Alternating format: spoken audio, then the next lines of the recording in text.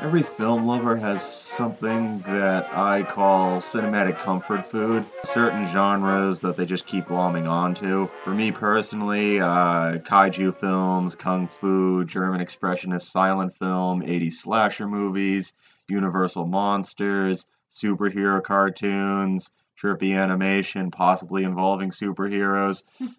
That is all basically my catnip. I like great versions of that. I like good versions of that. I can have fun with mediocre or bad versions of that. Of course, not every genre is like that for me. For example, with romantic comedies, I can only like the good You ones. know what? Me too, honestly. Yeah, I don't like rom-coms enough as a genre where I can just like put on a mediocre one and just sort of laugh my way through it and relate to it anyways. But I can do that with a mediocre slasher movie. So for this one, we're going a little outside my comfort zone. We're talking about When Harry Met Sally, which is one of the all-time classic rom-coms. I felt that this show should broaden its reach a little bit and cover some material it hasn't done before. We have done one rom-com, the compare and contrast between Much Ado About Nothing, if that counts. Yeah. Yeah, but this is our first like legit rom com. Yeah, and in case Ryan's introduction didn't confirm it, this one is my pick this week.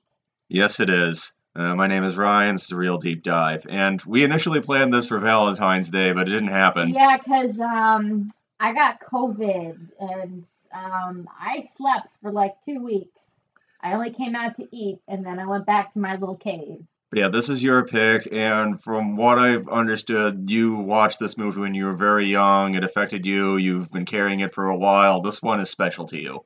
Yeah, I actually didn't watch it when I was like super young. I was in high school, or still now when I That's like. still a formative Yeah, I period. guess it is still a formative period. I watched it on a date night with a boyfriend, and I guess at that point I still saw Harry and Sally as like, oh wow, adults, and I'm like 17 now. I'm like 28, and I'm very close in age to like how old Sally and Harry are in the movie, and I'm like, wow, like I think I view it a little bit more differently. Yeah, I was too cool for this movie. When I was a kid, I was a little boy, so I'm not gonna watch this because it's girl crap. But then, when I became a movie snob in my high school years, I was like, no, this is too broad a romantic comedy. I'm too with it and hep to the jive to get into this. Yeah, honestly, when you said that you had never seen When Harry Met Sally before, I was really surprised because this seems like something that you would have out there in the living room amongst your many DVDs. Yeah, I am that kind of guy who will look at like a checklist of like the 100 most important films of all time and be like, okay, I haven't seen that one, and that one. Now I need to.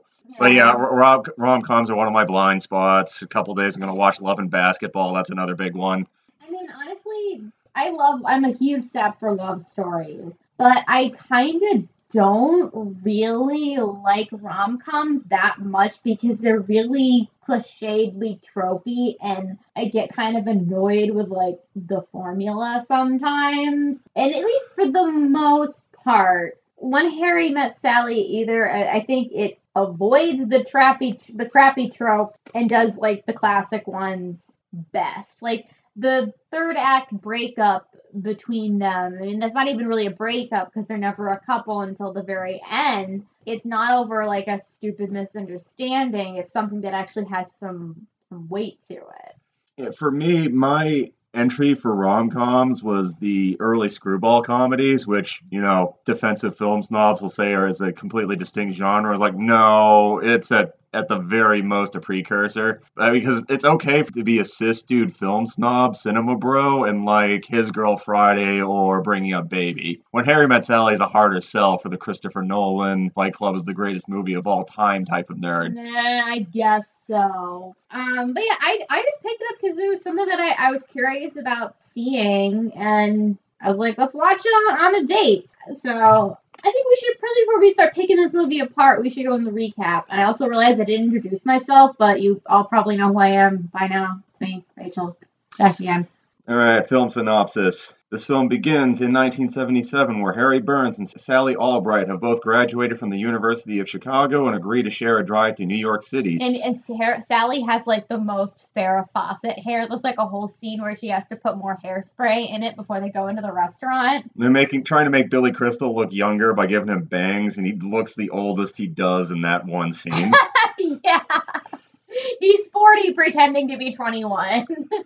Yeah, Sally is attending grad school for journalism while Harry is starting his career. Their jobs don't really matter in this film. Yeah. More on that later. Harry is dating Sally's friend Amanda, but meets her for the first time when they're about to go on the road trip. He is making out with Amanda when she pulls up. That is how she's introduced to him. The journey is awkward and grating. Harry loudly eats grapes and then spits them out the window. Well, at first he accidentally spits them, maybe not so accidentally, spits them into the window, and he's like, oh, I'll roll down the window. Our romantic hero, everyone. Sally is irked by Harry's uncouth cynicism and his belief that men and women can't be platonic friends since the specter of sex will ultimately ruin their bond. And more on that later. Yeah, we're going to go into that a lot. At a diner, Sally angrily accuses Harry of making a pass at her when he says that he finds her attractive. They part in New York City on prickly terms. 5 years later, Harry and Sally bump into each other on an airplane. During an uncomfortable chat, Sally mentions that she's dating Harry's neighbor Joe. Harry surprises Sally by mentioning that he's engaged to a woman named Helen. After a mild thaw in their discourse, Harry suggests that he and Sally should be friends. Sally retorts by bringing up Harry's earlier assertion that platonic friendships between men and women aren't possible. Which he denies. Yeah, Harry denies saying it and then clumsily tries to qualify his position. The pair soon goes their separate ways afterwards. Another 5 years after that. I read 6 years, but it's been some time, one way or the other. Harry and Sally run into each other again at a bookstore. They have coffee and talk about their failed relationships. Sally and Joe split up because she wanted a family and Joe was afraid of marriage. Helen abandoned Harry for another man. Both are too wounded by these breakups to open themselves up to romance anytime soon, but they soon become friends with each other, sharing personal feelings, making each other laugh, and watching late-night TV over the phone together, which my mom and my Auntie Donna, her twin sister, used to do all the time. Oh, that's so sweet. Especially on true crime shows, because they were into that stuff. Yeah, it's before streaming, like, my friends and I were, like, watching Super Nanny via screen share Discord. I think that the conversations are primarily how Harry and Sally are characterized. And there are a couple of, no dialogue showing but not telling moments that were pretty funny, like when Sally's putting letters into the mail and she's checking every single one and she's got a whole stack and Harry just takes them from her and just shoves them in there. There's quite a bit of that. Speaking of which, during a New Year's Eve party, Harry and Sally promise to dance with each other on future New Year's celebrations should neither of them be romantically linked at the time. They then share a slow waltz cheek to cheek, which reveals a growing attraction as they, turn around and the camera stays in the same place and you see their faces gradually shift over it. And even while I was watching it, I was like, that's good. That is good development. I know. I think that, their chemistry feels like natural and real. Like they're not just being shoved together because the plot demands. I mean, they keep running into each other serendipitously, but I don't know. I believe it. I believe it. And talking about good bits of visual storytelling in When Harry Met Sally, definitely that part, just top marks all around. Facial acting from Ryan and Crystal, very believable. The straightforward cinematography by Baron Sonnenfeld before, Addams Family Values and the Men in Black films. He was the cinematographer for When Harry Met Sally. Very good selection there, very simple shots there, but tells the story very effectively. I can drone on about that scene for a while, but very, very well done. You were like, that's good. We were watching it. In denial about their feelings for each other, Harry and Sally try to set each other up with Marie and Jess, their respective best friends. Marie doesn't really care for Harry, and Jess isn't all that into Sally, but on a double date, Jess and Marie are instantly attracted to each other and quickly hook up. Okay, I was like Jess, I'm also a writer, and what starts their conversation, they were kind of ignoring each other to begin with, but she quotes an article that he wrote, and that's like something that's never happened to him before. So, there's an appreciation between the two of them immediately, and the scene's pretty funny. Like, they both, their respective men and women, they separate, they go off to the side, and they're like, it's like, do you think, just be gentle with Harry, or be gentle with Sal, she's got over a breakup, we won't rush into things, because they're each interested in each other, and then Jess is like, I need to go home, I got work, and he's like, I'm gonna take a cab, and Marie's like, me too, and they just immediately leave. That part felt very movie to me, but I still liked it. Yeah, I mean, honestly, if you ever like awkwardly tried to leave something with someone you're interested in, I don't know, it felt very real to me.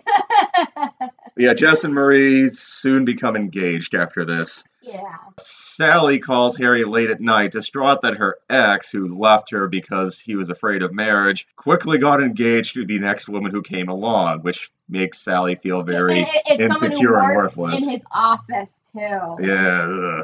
Yeah. Yeah, Harry rushes to her apartment to comfort her, and while doing so, they eventually have sex. And the thing is, this for a movie that like talks about sex a lot, it's not that their sex scene is like a fade to black, and then you just kind of see Meg Ryan's beautiful curls take up the screen, and then you just see Billy Crystal's Harry's like numb flashback face. He's like, holy shit. He's got this 1,000-yard stare that made me think of the last scene in The Graduate. Yeah. And Meg Ryan is just so angelic and just like smiling and nuzzling up to him and she's kissing his chest. It's very sweet, and he's just like, oh.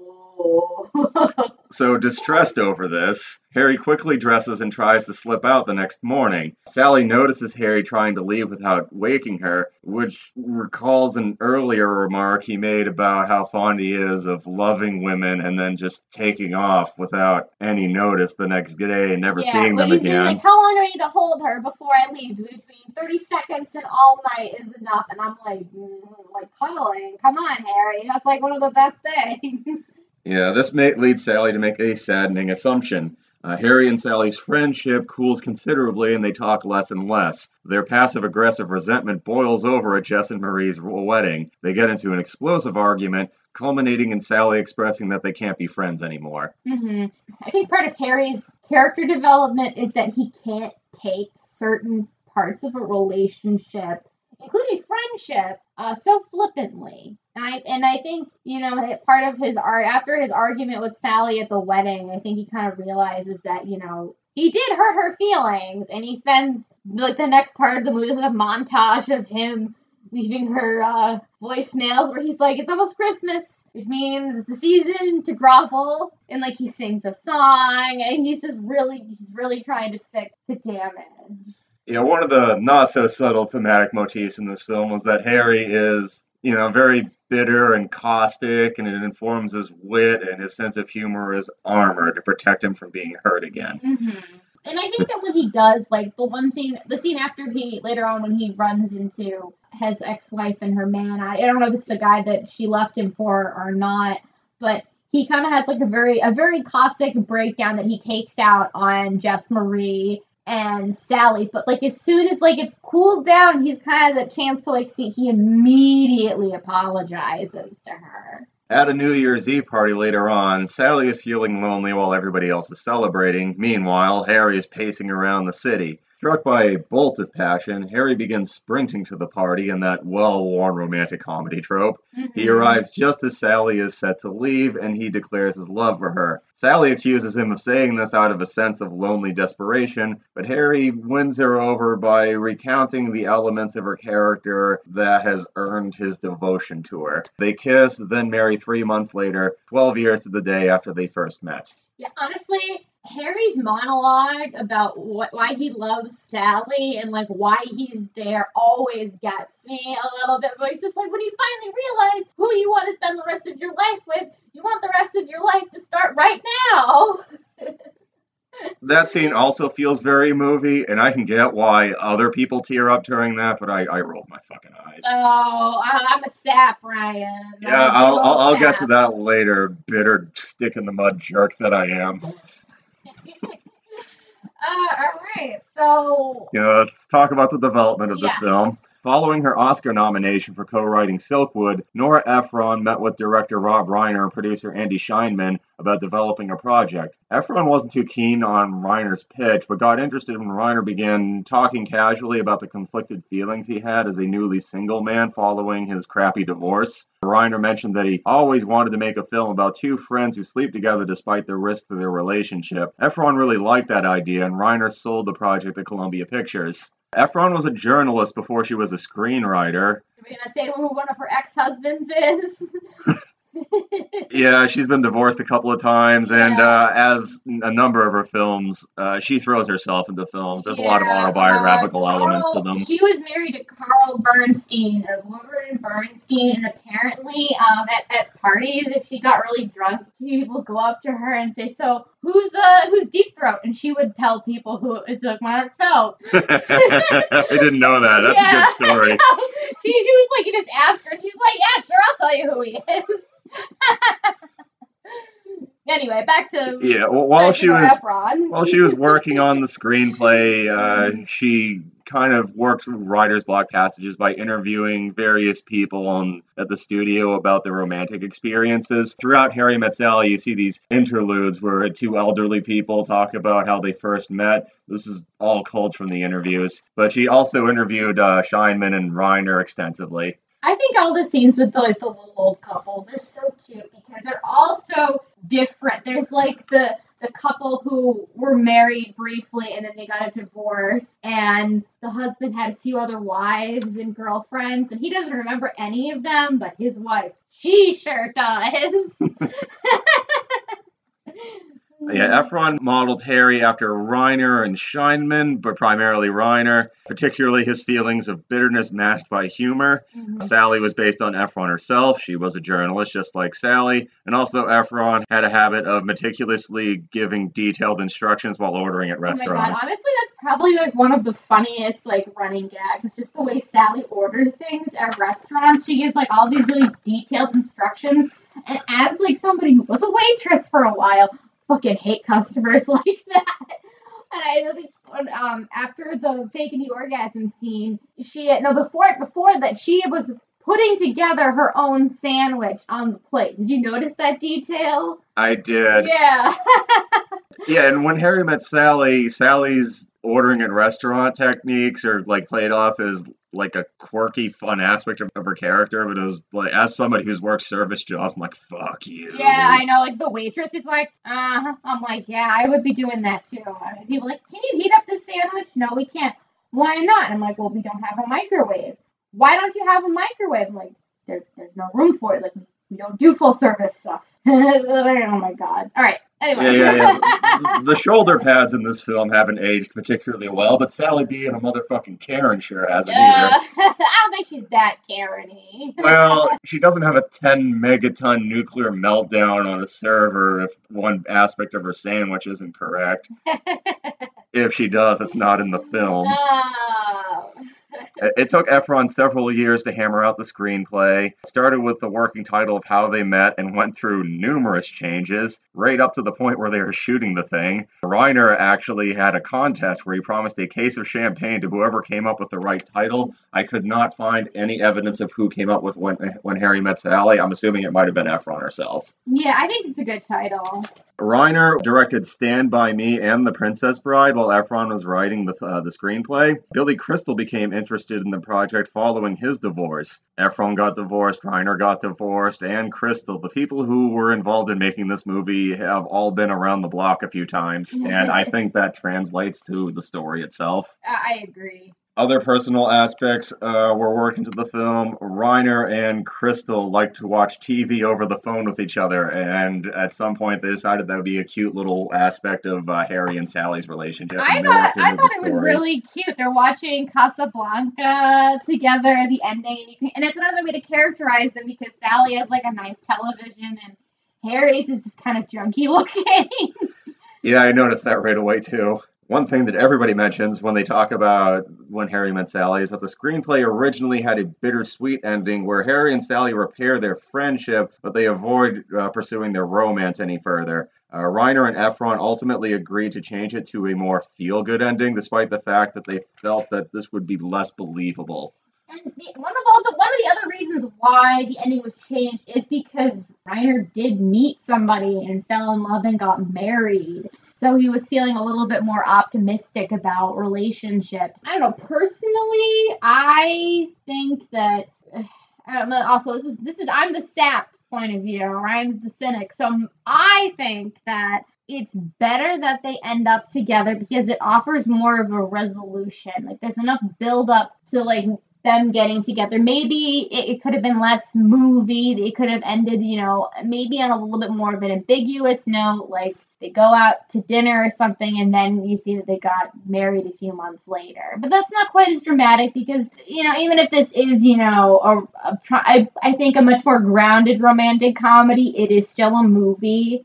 And also, I feel like after watching all of the things that they go through, it's nice to kind of see a happy ending, I do think that this thing ping-pongs back and forth between feeling movie and then feeling grounded. Like the Pictionary scene, very grounded. I have had Pictionary experiences like that. Oh yeah, that was really funny because Jess's guesses are like all really stupid. And then out of nowhere, heightened movie reality comes right back roaring in.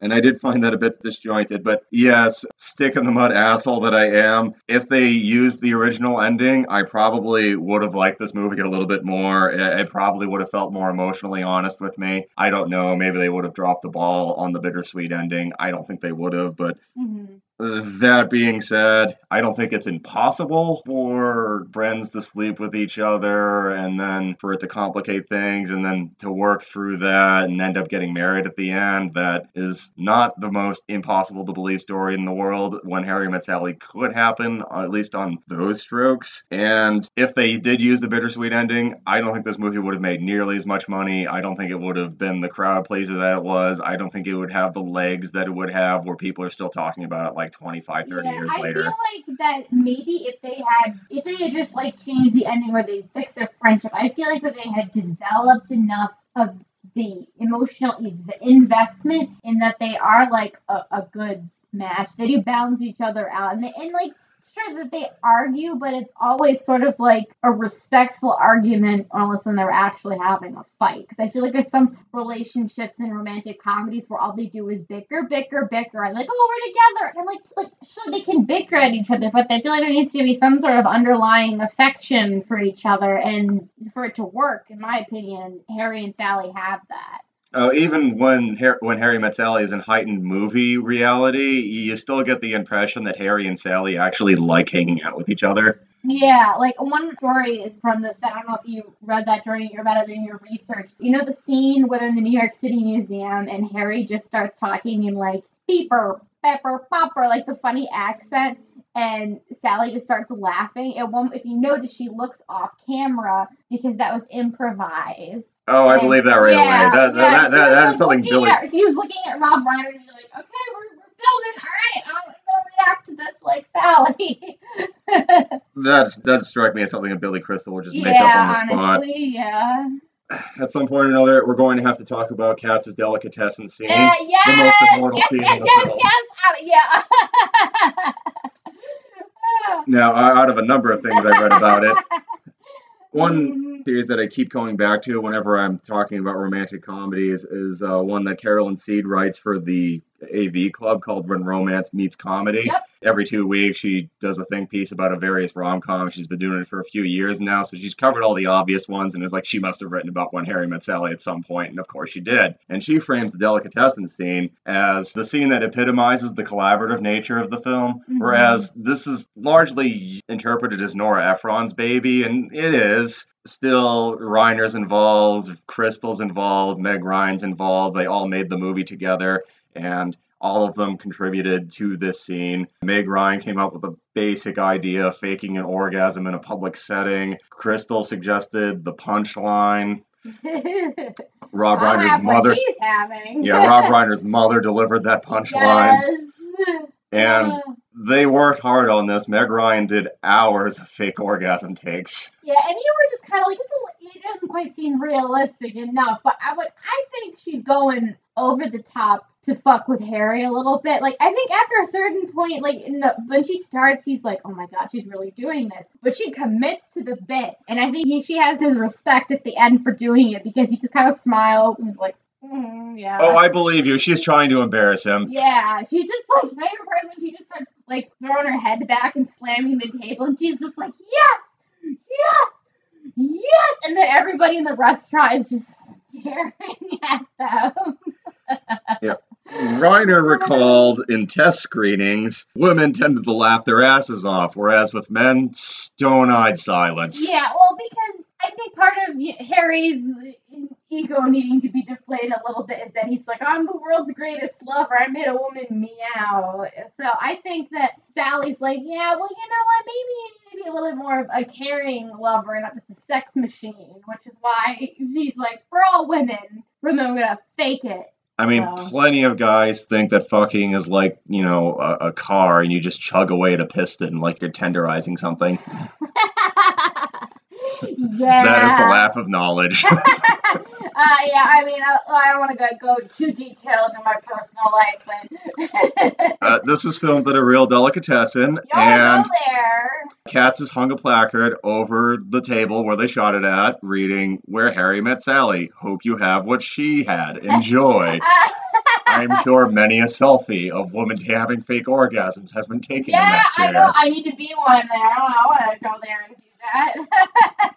Okay, let's talk a bit more about the cast. First, Billy Crystal is Harry. I think a big part of why this movie feels believable and grounded in many of its scenes is that Billy Crystal isn't movie star hot. Yeah, I was going to talk about that too. Like, all of the characters, like the main couple, like Meg Ryan is beautiful. She's gorgeous, but I feel like she's not like, movie star ridiculous, over the top gorgeous. I think she is very pretty. And Carrie Fisher, gorgeous. And Bruno Kirby is Jess. Like, he's a little chubby. He's got a mustache. Like, they look like people you know. Yeah, and I do think that lots of conventionally attractive men have been good leads in romantic comedies. Richard Gere is usually very good in romantic comedies, but it helps that Harry's a bit of a schlub. Yeah, like, I think Sally is, like, by like an inch is taller than him, too. One thing that I came across while I was looking into think pieces about When Harry Met Sally is that somebody ranked all of Harry's sweaters. I think honestly, it's very like late 80s in the fashion for like the main part of the movie. Sally's got like big glasses. And a lot of people find Billy Crystal obnoxious and only amusing in small doses, and sometimes I'm there, but I think he works in this role. I mean, my introduction to him as a 90s child was Mike Wazowski in Monsters, Inc. I probably first saw him in The Princess Bride, which is most people's idea of your ideal Billy Crystal. He's there for 5 minutes and then he's gone.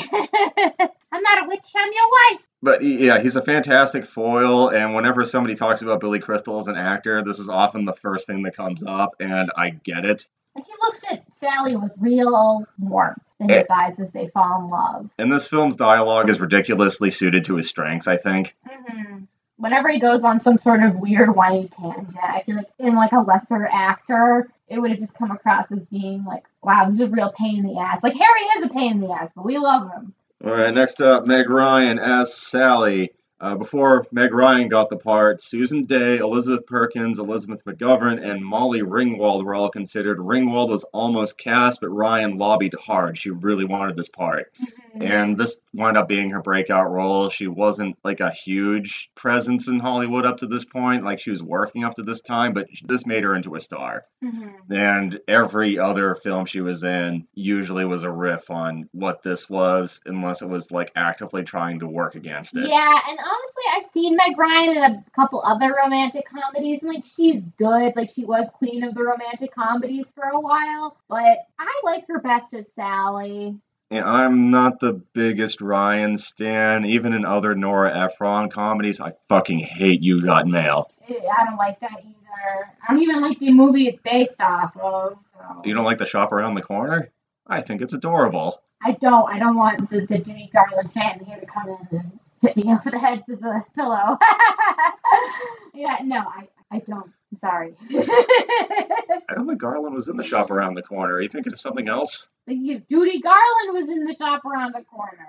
I know the male lead was Jimmy Stewart, but we're digressing. Maybe we're thinking of something else that has a similar concept in it.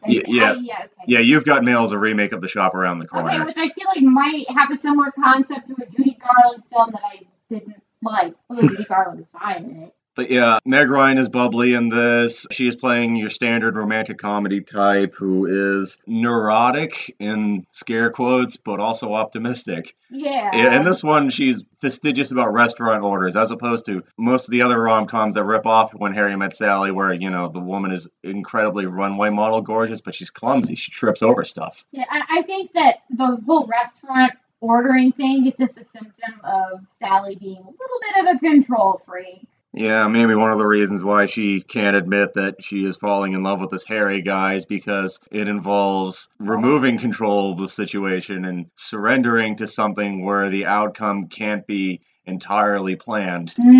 That's a good point. Yeah, the other two people we'll be talking about in the cast, because this movie just has 4 people in it, really. Yeah. Carrie Fisher as Marie and Bruno Kirby as Jess. I love these people. I want the movie to be about them. I liked them better than Harry and Sally. I think that Marie and Jess are the best beta couple in a romantic comedy because, they are kind of like thrown together, but there's sort of like a real sort of chemistry and like affection between them. Like the scene where, after they each get their respective phone calls from Harry and Sally after they sleep together, and then like right after they hang up, she's just like, promise me I will never have to go out there again. He's like, I promise you. And it's sweet. I really like that too. And rom-coms sink or swim depending on whether or not you like the supporting cast. And Fisher and Kirby are just phenomenal in this. I found Harry and Sally irritating as often as I found them likable. So the fact that I had Marie and Jess to fall back on. Yeah, I think that it's always like a point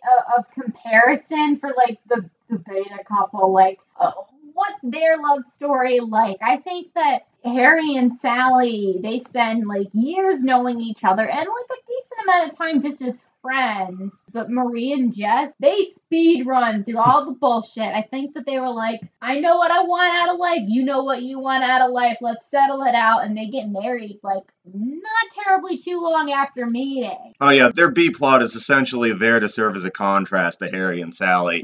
I would like to see another film where it's just like the opposite. Where you focus on the speedrunners and then the 2 people in the background are just like, oh, they hate each other, now they love each other. Oh, just fuck already. Yeah, I feel like that would be pretty funny.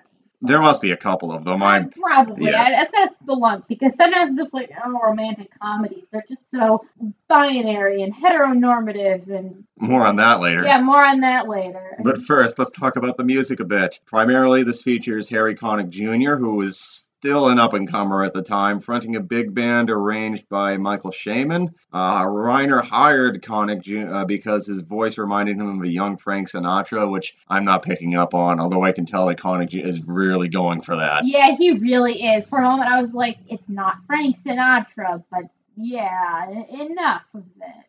Yeah, this won Harry Connick Jr. his first of many Grammys. Harry Connick Jr. is one of those artists who is incredibly respectable and aggressively tasteful and seems to be grown in a vat for the purpose of winning Grammys. Yeah, I actually watched a made-for-TV movie of South Pacific where he's the ill-fated lieutenant. The rest of the needle drops are filled out by love song standards from the Great American Songbook, sung by Louis Armstrong and Ella Fitzgerald, Ray Charles, Bing Crosby, that sort of deal. I like that kind of music, so I like it. Yeah, it's a very classic touch, and it does give the film a certain degree of timelessness. As I mentioned before, the shoulder pads haven't aged great, but this type of music hasn't been like Billboard top 40 pop hit for like decades, but it's never gone away, and I don't think it's ever going to. Oh, no.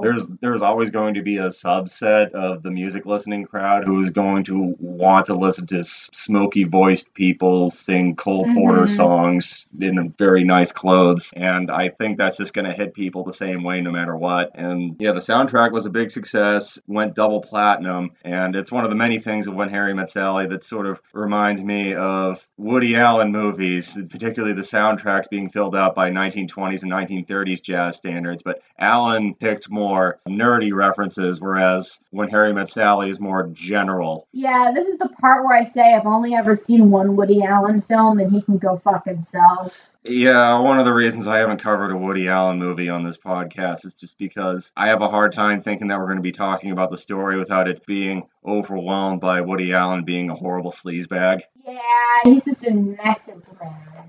Yeah, reception of this film. It was released with a platform technique. Basically, that means, like back in the day, they opened the film in a few theaters and then started spreading it out as the word of mouth began rolling. This is traditionally the way that movies were premiered, but when blockbuster films like Jaws and The Godfather came out, massive releases all over the country at the same time started getting more popular. So when Harry Met Sally did a more old school thing, this was largely done because it was released in the middle of the summer and was competing against Tim Burton's Batman movie and Indiana Jones and the Last Crusade, like big tentpole things that were guaranteed to make a shitload. Billy Crystal was afraid that When Harry Met Sally was going to get buried by those two movies.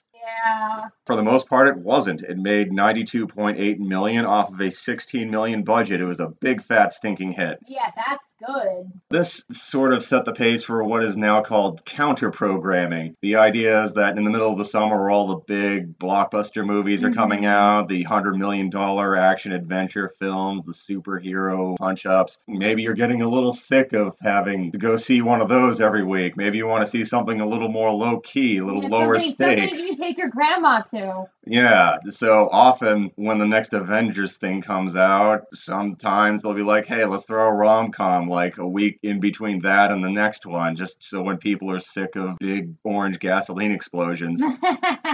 And sometimes it works and sometimes it doesn't. When Harry Met Sally is one of the first instances where it definitely worked. And a lot of people try to chase that lightning in a bottle sense. Critically, it was very well received. Roger Ebert loved it. He declared Rob Reiner the best comedic director working today, and he believed that Ryan and Crystal had fantastic chemistry that carried the film. Roger Ebert is one of those critics who is incredibly well known. I cite him on this podcast fairly often, and he's also an incredibly nice critic. I have gone through a number of his reviews where he had something kind to say about execrable garbage. In contrast, Karen Jones in the New York Times described When Harry Met Sally as a very funny film that he laughed throughout at, but he found it to be hollow. He compared it unfavorably to Woody Allen films, saying it was like a network TV sitcom version of an Allen movie. Now, that statement has not aged very well, honestly. You know, it hasn't. I can see where he's coming from, though, because Harry and Sally are pretty thinly sketched out. Their careers are barely mentioned, as I brought up. Each of them seem to only have one friend. On the other hand, I can see why that was done. The film is only 96 minutes long, and I do think that Harry and Sally are fleshed out about as much as they need to be, especially considering that this movie has zero fat. Yeah, there's no antagonist either. There's no bad guy. There's no, I don't know, dumb fiance who only exists to get dumped. Once again, it's astonishing how brisk this thing runs, especially since it's supposed to be taking place over the course of 12 years.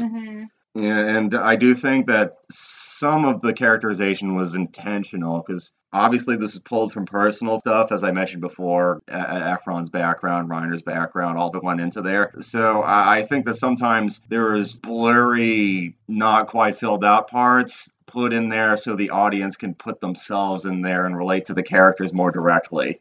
That's true. They really did. If it was a television show versus a movie, they would have had more time to flesh things out. But there's no time, and anything else would have just been a distraction. And it's an incredibly efficient film. Just like runs like a Swiss watch. Like every line of dialogue, even when they're just dithering away about Casablanca, is still there with a purpose. It is still building their relationship.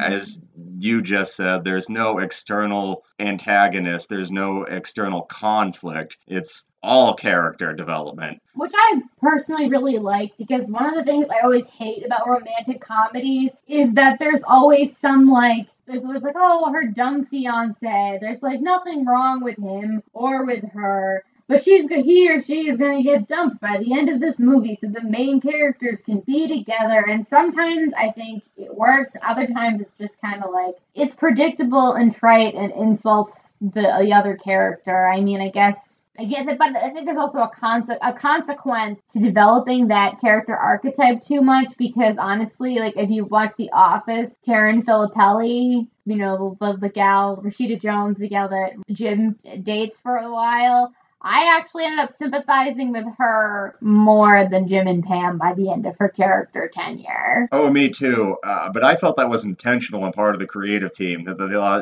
it would complicate things in a messy, more interesting way if the audience didn't hate Karen. Yeah, I agree, but I feel like it's also very pointed that they don't show Jim breaking up with her. You hear it from Karen later that it was kind of like awful and kind of mean and shitty, and then he goes back to Scranton to ask Pam out. And I think that maybe they should have shown that, but if they didn't, I think if they had shown it, people wouldn't have been as excited that Jim and Pam were finally together. I think that they should have gone with it and shown Jim breaking up with Karen. Yeah, possibly. I mean, The Office is old enough to the point where people are like rediscovering it or revisiting it, and the most common reaction is like, "Oh, wait, Jim kind of sucks." Yeah, honestly, yeah, Jim does kind of suck. Moving on to the themes. This one you have thoughts about. The central thesis of the film of women and men can't be platonic friends because sex ruins everything.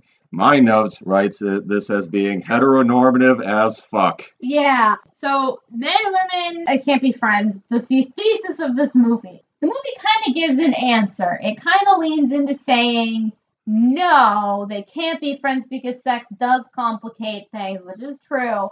But I feel like it also doesn't lean into it enough because Harry and Sally, they are friends. Before they fall in love with each other, they have a real friendship. Also, I believe that men and women can't be friends? Obviously, no, because we're here on this podcast together. Let's see. I think it's a very binary view. I guess my criticism of the movie is that, like, what about queer people? Like, people of other genders? Like, what would have happened if, Harry and Sally were both women or men or non-binary people? And relationships in real life are messy and complicated. Like, people are friends with old exes, friends with sex partners, it doesn't really... It's not all or nothing, Oh, yeah, there are definitely other shades of gray in that. Speaking personally, I am friends with people I've slept with. I'm friends with people I dated in the past. I have been friends with people I've been attracted to without ever going there. I have been friends with people that I'm not attracted to and never really went with that. It's And, bringing up polyamory, for example. Yeah, This whole question, women and men can't be platonic friends because sex ruins everything. With certain breakdowns in monogamy culturally over the past 10 or 15 years, that question starts feeling awfully quaint. Yeah, it really does. And I feel like it's also kind of, it feels a little bit insulting to people, too, that, like, oh, yeah, you can't have an opposite sex friend or, be friends with someone you have had sex with or some other, shades of gray. And, and I feel like this does give plenty of fodder for other romantic comedies for people to explore those themes. I know there are TV shows that are doing it, but I really don't watch a lot of TV. I don't have the time. I also think it's a bit condescending to men to Yeah. imply that they are incapable of maintaining a respectful relationship to a person that they're attracted to but are not having sex with because they're just hormonal, sex-crazed fiends who cannot control themselves and are therefore not responsible for their actions that they act out of line. Yeah. Like a certain vice president who won't have dinner with female colleagues without his wife present. Yeah, mother said I can't go out today. And I feel like it's also a little insulting to women that we're all frigid and we're not all, women are horny as fuck, like a lot. Yeah, forcing women to be the gatekeepers. Yeah, I feel like that's also kind of unfair. It's on a pedestal of Madonna horror complex. And if somebody does wind up having sex, that makes it the woman's fault because it's her job to stop it. Yeah. And I think that one of the things I had written a note about was if I was personally writing, a modern day version of When Harry Met Sally, kind of trying to stick with like the same theme of friends who have an intimate friendship slowly fall in love, I would have Harry and Sally be friends with benefits because one of the things we're going to talk about is what complicates a platonic friendship more, sex or romance? It's romance. Yeah, this has come up on just about every piece of discourse I've came across in When Harry Met Sally, especially in comment sections underneath it, where people just repeatedly point out, no, people don't get it. It isn't the sex that complicates their relationship, it's the emotional intimacy. The sex just kind of happens. It's not an exclamation point in the story at all. No, it's not. You don't even see it. It's very, very chaste. Yeah, and I think it's the fact that they have been like vulnerable to each other before, but now they're vulnerable to each other on like another level. Like in my own, and honestly, in my own personal experiences, it was the romance that complicates things the most, not sex. And multiple times throughout their careers, both Meg Ryan and Billy Crystal have been asked this question. Meg Ryan is usually unequivocally, yes, I think men and women can be platonic friends without sex complicating things. Billy Crystal is a bit more wavery on it. He's like, yes, but I think you have to work at it. I kind of agree with that too a little bit. I think that if there is some sort of complication in a friendship, whether it's, romantic, sexual, or just intimate, in all the different ways of intimacy, you gotta talk about it. Because, like I said earlier, relationships are messy, and, you gotta take care of the ones that you value. Yeah, that's basically what I was about to say. I found through trial and error, mostly error, especially in my teenage years, if you are talking to a new person and you are attracted to them and you see them in that way, you should be open about it. You should be direct about it. You should talk to them about it in a way that, isn't pushy but makes your feelings clear. Because if you force it to become an elephant in the room, that's the thing that's going to cause it. Yeah, the elephant in the room will always stomp all over everything. Yeah, be honest with each other. It's that easy. It's not, but Yeah, try. I think that it is, like, in my own personal experiences, it is hard to have that, to really, I guess, like sort of like let yourself be out there, to sort of like, unburden yourself, to not be so self-contained about feelings and thoughts. But it's worth it, even if it is kind of like draining, to be like, hey, we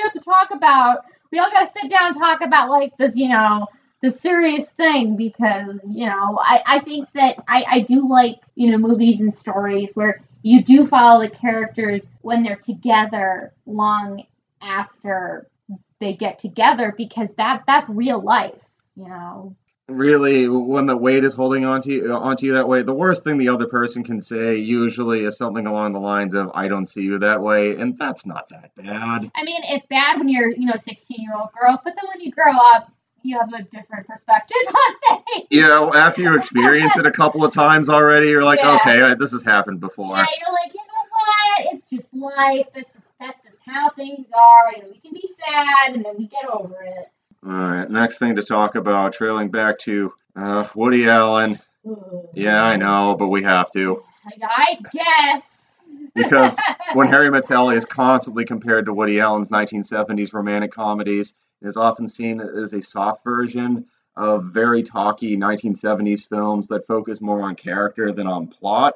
The best romantic comedies focus on character development over romance. That is something that Carolyn Seed mentions often in her When Romance Meets Comedy columns, and I'm pretty much on the same page as there. I agree. There is definitely a patter effect in this that makes me think of very 1970s dialogue-driven films. There are lots of moments where When Harry Met Sally reads more like a play than a movie. It would be interesting to see it as a play. To draw some comparisons to filmmakers who were less dirtbaggy than Woody Allen. When Harry Met Sally, I think, also has a lot of parallels with My Dinner with Andre and The Conversation. I haven't seen either of those, so maybe we'll have an episode on that. You would probably really like My Dinner with Andre. Okay. Not saying that Woody Allen invented that shit, because French New Wave films from the 1950s were a big part of that, and Allen and Francis Ford Coppola and all those other directors, they stole very liberally from those films. They just felt new in the 1970s because Hollywood movies weren't doing that beforehand. And while Nora Ephron was applying these lessons to When Harry Met Sally, other filmmakers, most notably Quentin Tarantino and Kevin Smith, would do their own little spin on the very chatty, not so much a plot. It's more the characters grow over the course of the film narrative. Yeah, I'm just thinking of, I mean, it's kind of slut-shaming as it is. I think the 37 Dicks scene from Clerks is one of the fucking funniest scenes in a movie. I'm 37! And yeah, that is Kevin Smith's very, very nerdy, very kind of basement dwelling sort of virginal take on the When Harry Met Sally, Annie Hall conversation blow up type of thing. I think another distinction between Nora Ephron and Woody Allen as filmmakers is that Ephron makes her characters warmer and more likable. Woody Allen doesn't care if you like his characters or not, which I think is one of the many reasons his films are a lot more niche-y. He's a little more open about being a dirtbag. When certain revelations came through, they were not surprising. Not at all. I mean, Manhattan is about a middle-aged man who is creeping on a 16-year-old girl, and Woody Allen actually hit on a 16-year-old girl. Yeah, you know what? Honestly, we just should have let Frank Sinatra whack him. You can cut that later if you want. Unless Woody Allen's going to sue us. And Nora Ephron also frames things from a feminine perspective. She fills out her characters, unlike Woody Allen in most of his films, and unlike Quentin Tarantino and Kevin Smith, although I think Kevin Smith does try. I agree. There's a lot of times where I'm reading and watching something, and as a woman says something, I'm like, yeah, a man wrote this, and he didn't even bother to ask a woman to read it. Like, come on. It's 2021, people. Yeah, the Allen parallels are there, whether it's safe to acknowledge them or not. I mean, Meg Ryan even dresses like Diane Keaton does in Annie Hall. She even has the hat. When I say I've seen one Woody Allen movie, it wasn't even one that I realized was a Woody Allen movie until later. It was Bullets Over Broadway. Oh, eh. I thought it was okay. So. Oh, yeah, speaking of which, while When Harry Met Sally did not exist in a vacuum, and it pulled from things leading into it, it also led to things. One thing that I often like to think about when I'm thinking about, movie history and all that is like, which film launched the most crappy knockoffs in the wake of its success? The Matrix. Personally, I think it was Halloween. True. Star Wars is probably up there. Die Hard's a contender. Ooh, yeah. When Harry Met Sally is definitely a contender. Yeah, and I say this is my favorite, romantic comedy. I don't even watch that many. Like, I've watched like a couple of them, and I have seen ones where the main couple don't end up together. Like My Best Friend's Wedding. Julia Roberts doesn't get the guy in the end, and I mean, The Graduate. Are we gonna call it a romantic comedy or not? Because I really don't feel like it is, but that one definitely does not have a happy ending. I think The Graduate is pretty funny. I don't think it's terribly romantic. Yeah, it is funny that it. Yeah, I don't like rom-coms either, but I think I've watched at least 12 crappy knockoffs of When Harry Met Sally before I watched this. Yeah, I watched one called Maid of Honor, and it's about a womanizer who has a female best friend, and she goes on vacation for 6 weeks and comes back with a strapping Scottish, boyfriend, actually fiance, and then he realizes that he's madly in love with her, and they've known each other for years, and he.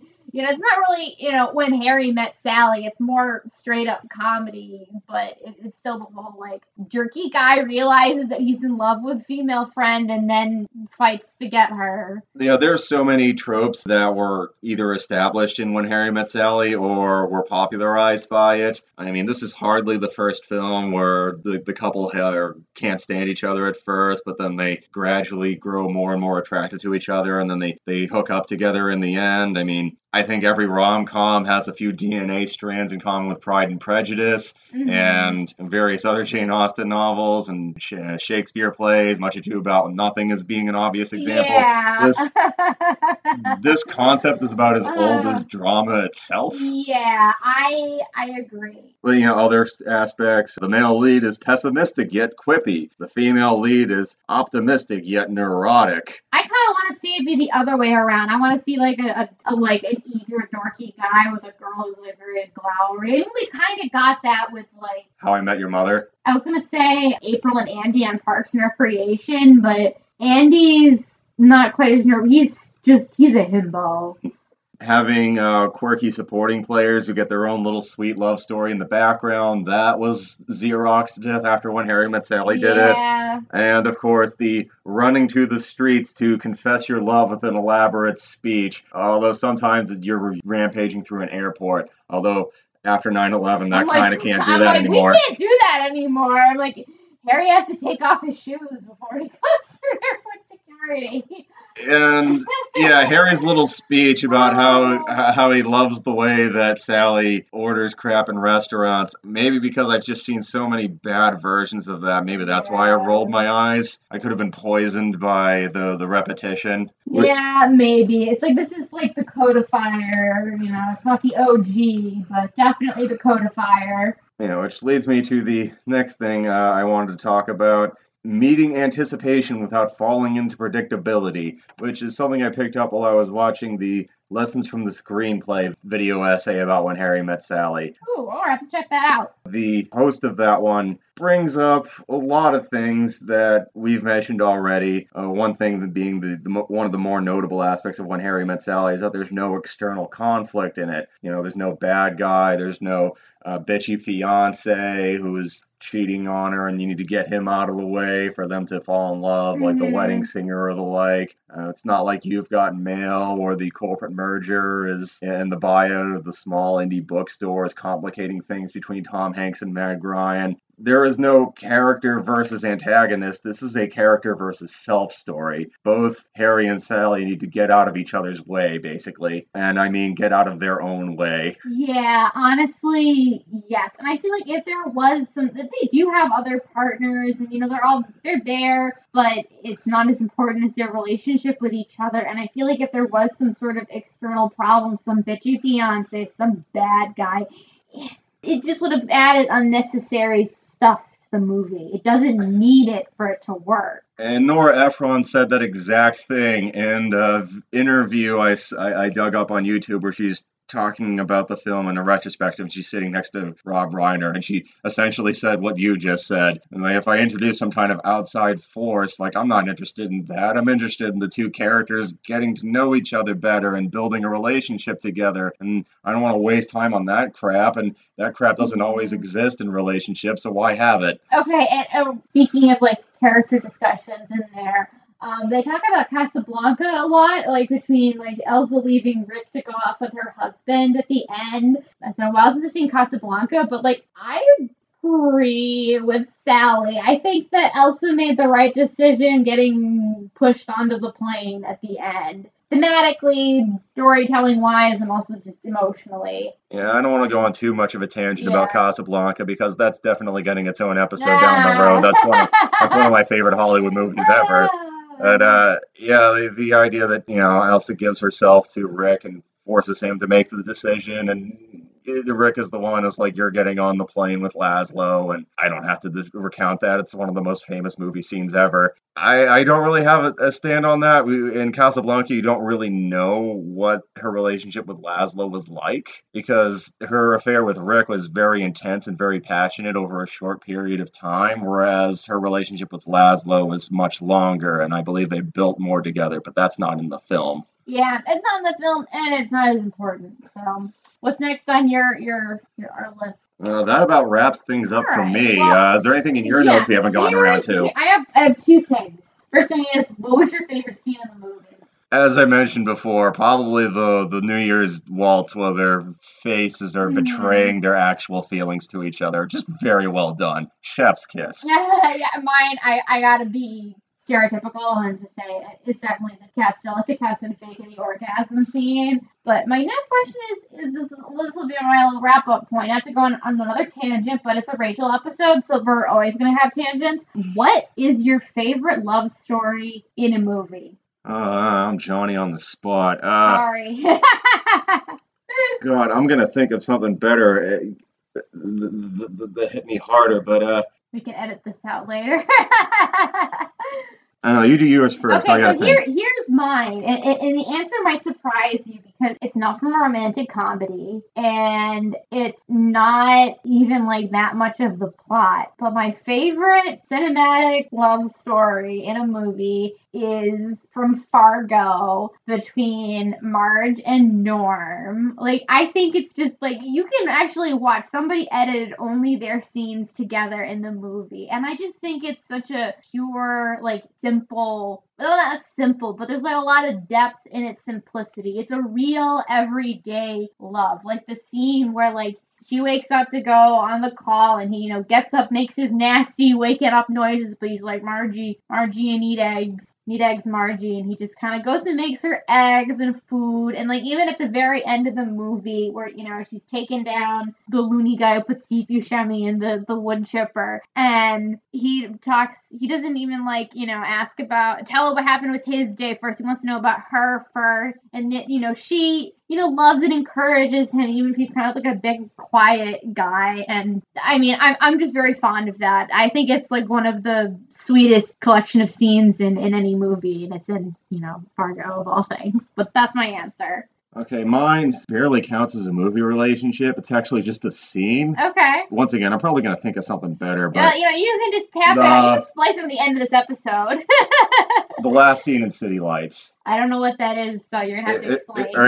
It's a Charlie Chaplin silent comedy. Okay. And there's a love story B-plot between the tramp and the flower girl. And it's very, very rote throughout most of it. But in the last scene in the movie, after he hears the flower girl's blindness and loses his fortune, she uses her money to open a flower shop. And one day he's walking by the flower shop and somehow she recognizes him. And he tries to run away, but she pulls him together, and just their facial acting against each other, I melt every time. Okay, you know what? That's a very good answer. I guess it just our one last little thought about When Harry Met Sally is that for a good, effective love story, you really don't need like all of the bells and whistles and story complications, you know, shitty fiance. You just need to have two characters who like each other and make it real. And also, this film was made by people who were writing what they knew, and they were also writing what they wanted to watch later on.